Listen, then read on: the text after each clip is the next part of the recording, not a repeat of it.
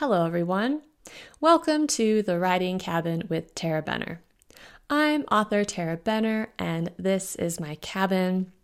We all need to escape into story from time to time, so come on in, sit down by the fire, pour yourself a nice hot cup of coffee, and let's talk books. Now, today we actually have a very special episode. Instead of our usual programming, I am sharing part of a novella that I am pulling from the Patreon vault. So this novella was originally exclusive to my patrons, but for the show, I am reading these parts of it. And so if you missed last week's episode, please go back and listen to The Fae Hunt Part 1, because this week we are reading The Fae Hunt Part 2, Magpies and Mirages. Miss Amelia's house looked completely deserted by the time Fiona and Gabriel returned the next day. It wasn't that the house looked neglected. In fact, the opposite was true.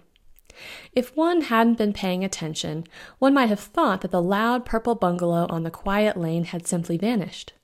Rather, the house was no longer purple at all, but painted white with a staid green trim.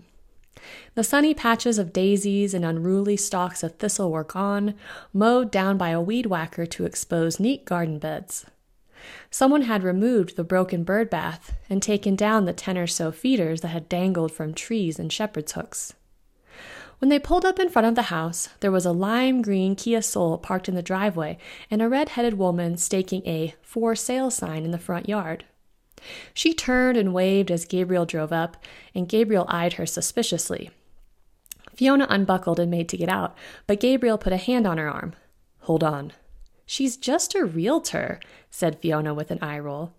He turned to her with a dubious look, and Miss Amelia was just an old lady. Gabriel had a point, but Fiona didn't feel like agreeing with him. She hadn't known that Miss Amelia was a dangerous fae who planned to use her to get to Gabriel, but now she knew what a fae's ether felt like. She wouldn't be fooled again.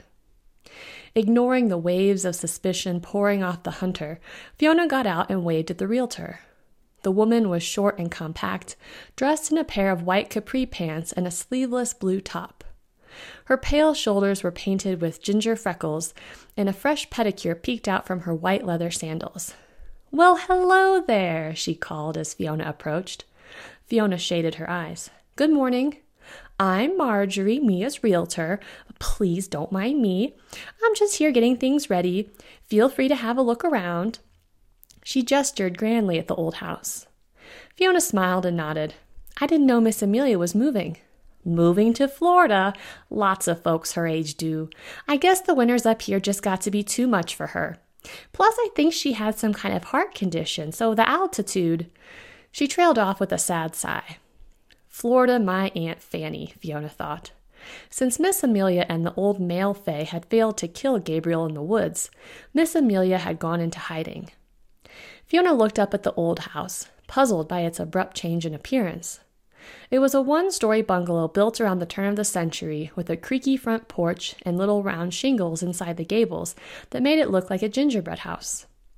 The strange part was that the house hadn't been repainted any time recently. Fiona could see where the white paint was peeling under the edge of the cedar siding and where it had worn off the edges of the porch steps. The purple paint job must have been fae glamour, magic, but Fiona couldn't detect even the faintest trace of ether now. "You in the market?" asked Marjorie, appearing suddenly behind Fiona. Fiona glanced back at the Viper, where Gabriel was sitting stiffly in the driver's seat. Fiona knew if the realtor so much as reached into her capri pants for a business card, he would be out with a loaded gun. "We might be," said Fiona wistfully. Marjorie gave a knowing nod, a sly little grin spreading across her face.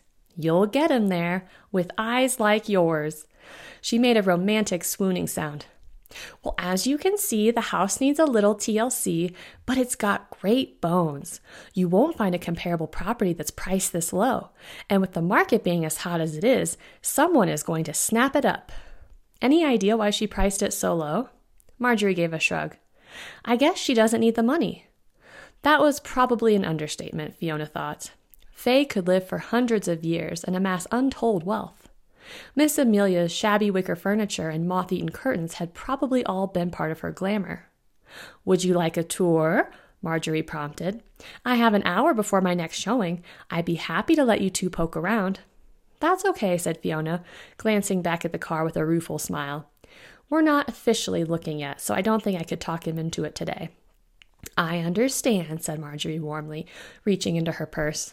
"Why don't you take my card and call me if you change your mind?" There was a flicker of movement behind Gabriel's windshield, and Fiona purposely avoided looking at him. She knew he was ready to burst out of the car and tackle the realtor like a member of some supernatural SWAT team, but Marjorie was quick with her business card, and Fiona saw him settle back down. "Thanks," said Fiona, walking back to the Viper before Gabriel lost his mind. "I'll see if I can talk him into it."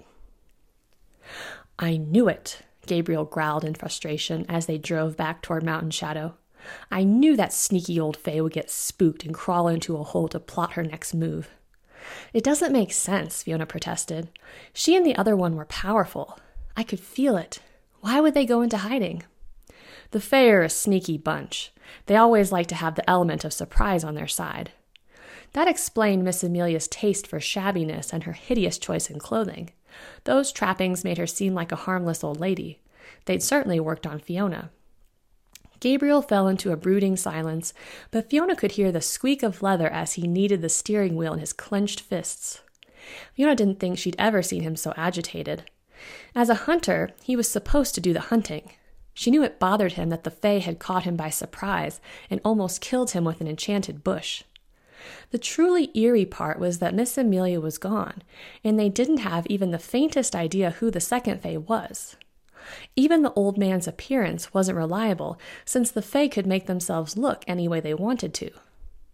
As they passed Florissant on Highway 24, Gabriel made an abrupt right-hand turn and sped off down a pitted dirt road. They narrowly avoided clipping a red pickup at the intersection, and Fiona gripped the door handle for dear life. Gabriel sped up as the road widened. He took the turns fast enough that the Viper glided over the washboards, but to Fiona it still felt as though he were driving his car harder than he usually did. "Where are we going?" Fiona asked, peering out the window. They were approaching some kind of neighborhood, filled with a mismatched assortment of log cabins, boxy two-story houses, and the occasional trailer. "There are only two ways to find a Fae who doesn't want to be found," he said. "You can let the Fae find you, which I'm not excited about, or you can ask another Fae." Fiona's already uneasy stomach tightened into a hard knot. They were going to see a Fae? She hadn't been aware that there were this many Fae in Teller County, or indeed that there were any Fae at all. "What Fae would talk to you?" she asked. "I thought the Fae hated the Brotherhood." Technically, Gabriel wasn't a member of the Brotherhood anymore, but he was still a hunter. Hunters were born to kill dangerous supernaturals, so to the average witch or vampire, belonging to the Brotherhood was only a formality. "They do, but Gunter owes me, and technically he's only half Fae." Half Fae didn't sound much better to Fiona, but her curiosity was getting the better of her. "Why does he owe you? Remember Georgie Patton?" Fiona nodded. How could she forget? The little boy had gone missing in Mountain Shadow and had turned up dead. He'd been killed by a Yuki-onna, a demon that appeared on snowy moonlit nights. The Brotherhood wanted to pin Georgie's disappearance on him before we learned of the Yuki-onna. I didn't think that Gunter had done it, but when it came to the Fae, the Brotherhood's motto has always been, neutralize the threat, ask questions later. To Fiona, that sounded like the Brotherhood's policy on all supernaturals. The powers that be had put a bounty on her head after she'd consumed Baylor's ether. Why was the Brotherhood so sure that Gunter was responsible? Gabriel's jaw tightened, and Fiona knew there was something about this Gunter that had made him a suspect, besides merely being half Fae. She knew the Fae weren't Disney characters who flitted around helping mortals find true love. They could be violent and vindictive creatures, and their power made them dangerous. Remember how I said we were dealing with the Brothers Grimm variety of Fae? Fiona nodded. Well, nearly every culture has stories about malevolent supernaturals that dwell in bodies of water. Some of those are water spirits. Elves, ladies of the lake, Jenny Greenteeth, and Peg Powler are some of the more popular ones. But there are also the Rusalka and the Nix. Rumor has it that Gunter comes from a bloodline of Nix, water fae known for luring children to their deaths. She shuddered, picturing the hideous gilled monster and creature from the Black Lagoon. She didn't like to think they had one of those nearby. There were bodies of water all over this part of Colorado. Gabriel caught sight of Fiona's expression, and his mouth twitched up at the corner. Like I said, Gunter is only half Fae at most, and Georgie's disappearance didn't fit a Nyx's M.O. Plus, there hasn't been a single recorded case of a Fae drowning a child since the early 80s. That was an odd piece of information to have at one's fingertips, Fiona thought, but it was just the sort of thing a hunter would know. "We're going to see this, Gunter, then?" she asked nervously, as Gabriel swerved to avoid a muddy jeep heading the opposite way down the road. "If he'll talk to us. Nyx prefer to keep to themselves, and they don't like hunters any more than other Fae do." The road through the neighborhood continued around a steep wooded hill that was thick with aspens and wildflowers. They passed several no-outlet signs, but Gabriel just kept driving. He turned off on a much narrower road that was nearly hidden in a thicket of pines. The tracks on either side of the road were much deeper. It was clearly meant for off-road SUVs. Fiona felt certain that they would get stuck, but Gabriel seemed to have no trouble navigating the deep divots with one tire up on the embankment. There weren't any houses down that way, at least none that Fiona could see, but Gabriel seemed confident that he was going the right way, even as overgrown branches thwapped the sides of his car and threatened to leave a scratch. At one point, a pine bough whipped in through Fiona's open window, and she had to throw up her arms to avoid a face full of needles. She was just about to ask if Gabriel was lost, a sure way to aggravate the hunter. But then the trees opened up to a grassy clearing at the foot of a picturesque hill. The area looked like some kind of camp, but someone was clearly using it as a permanent settlement. Piles of split firewood were stacked in a neat line like a makeshift fence, and there was a dirty lawn chair by a metal fire ring. A battered white trailer was nestled in the center of the clearing, beside an old steel shipping container. The container had several rectangular holes cut out of it and thin sheets of wire mesh secured over the openings. Someone was living in there. But the camp couldn't hold Fiona's attention for long. Her eye was drawn to a small moss-covered pond nestled in a copse of aspens. The green surface of the water stood out brilliantly against the stark black and white bark. Thick green grass grew up along the banks, dotted with yellow daisies and bluebells. A white butterfly dipped lazily from flower to flower, and Fiona could hear birds chattering in the trees. Gabriel stopped the car, and Fiona got out, mesmerized by the idyllic scene. It was hot in the sunshine, even for July, and she longed for a cold drink and some shade. A warm breeze kicked up, lifting her hair and carrying the scent of bee balm. She breathed it in. It smelled like summer. Her chest ached with a comforting nostalgia. "Fiona," said Gabriel in a warning voice. Somehow Fiona heard him, but his voice sounded strangely distant. She breathed in again and took a step toward the pond. She just had to get a bit closer. The trees around the water cast a fine, dappled shade, and the tall, soft grass was calling her name. It looked like the perfect place to escape the heat and relax, until a head emerged from the water, followed by a pale white chest. The thick blanket of algae stirred on the water's surface as the creature came crashing up. Fiona jumped, and the spell was broken. The playful breeze stopped as the air went still. A tall, middle-aged man was standing, or floating, in the middle of the pond, his bare chest dripping with water. His pale shoulders were decorated with loose green fronds that he'd brought up with the water. The man was clean-shaven with light gray hair he wore close to the scalp, but his lanky arms and toned chest made him seem much younger than he was. The man could have been handsome if it weren't for those eyes. They were an eerie, watery blue and set off all of Fiona's alarm bells. They looked almost like a corpse's. Those eyes snapped onto Gabriel at once and seemed to look right through him. The man's thin lips curled in revulsion, and Fiona caught sight of two sharp canine teeth. "You should not be here, Hunter," said the Fae in a thick German accent. Gabriel didn't respond. Fiona felt his familiar hunter energy heighten, though, and it raised all the hairs along the back of her neck. "Do not mistake my behavior the last time we spoke as an invitation to trespass," said the Fae. His voice was very low and had a rough, gravelly quality that seemed at odds with the glamour of his pond. Gabriel's mouth twisted in annoyance. The last time I came here, I was doing you a favor. Favor?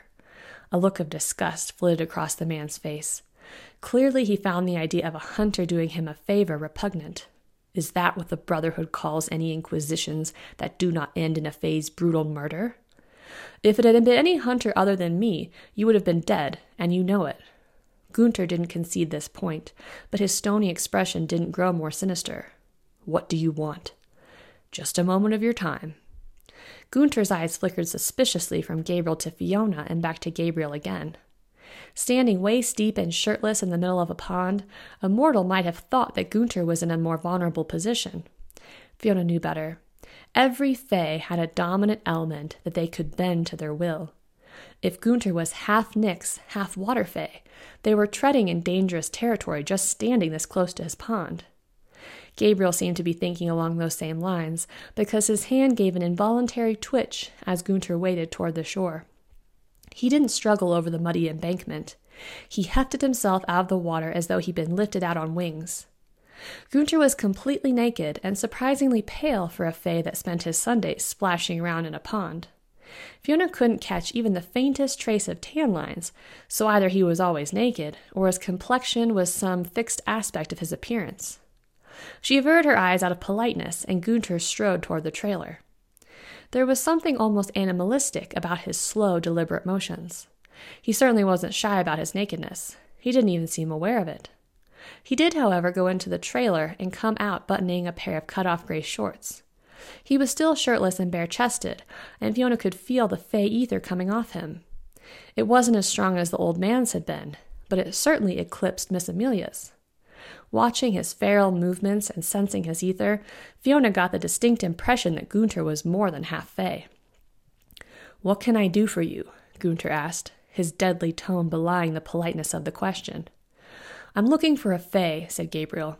"Two Fae, actually. One is a woman who goes by the name Miss Amelia. The other is an old man."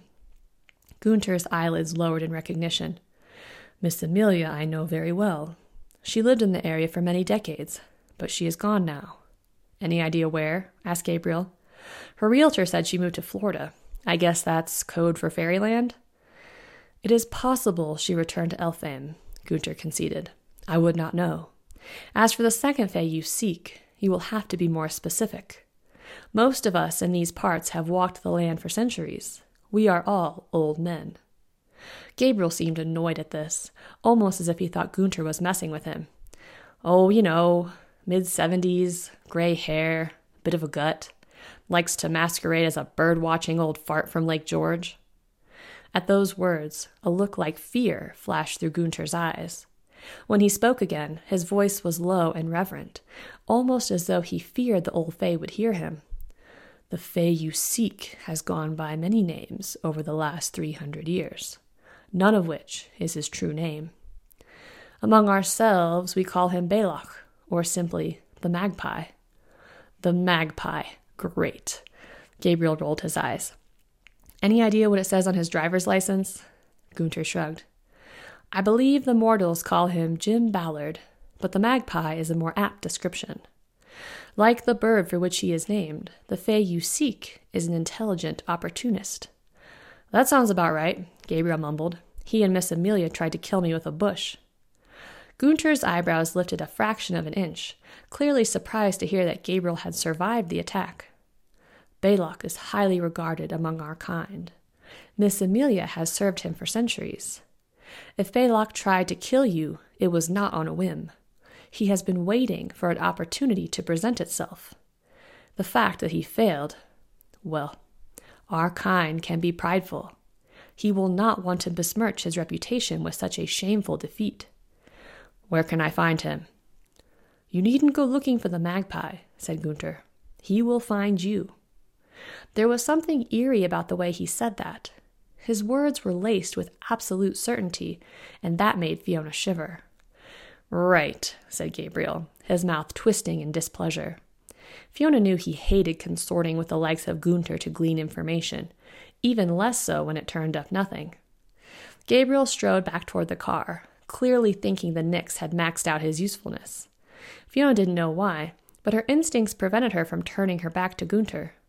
Instead, she shuffled sideways toward the viper. Gabriel opened the door and prepared to climb back into the driver's seat, but Gunther's voice stopped him. A word of warning, Hunter. If the magpie has marked you for death, there is very little you can do about it. Thank you for listening to The Fae Hunt Part 2. This is actually Part 1 of Part 2 because I wrote really long parts and I can't record those all in one sitting. But next week I will be back with Part 2B. And thank you so much for listening. Have a great week.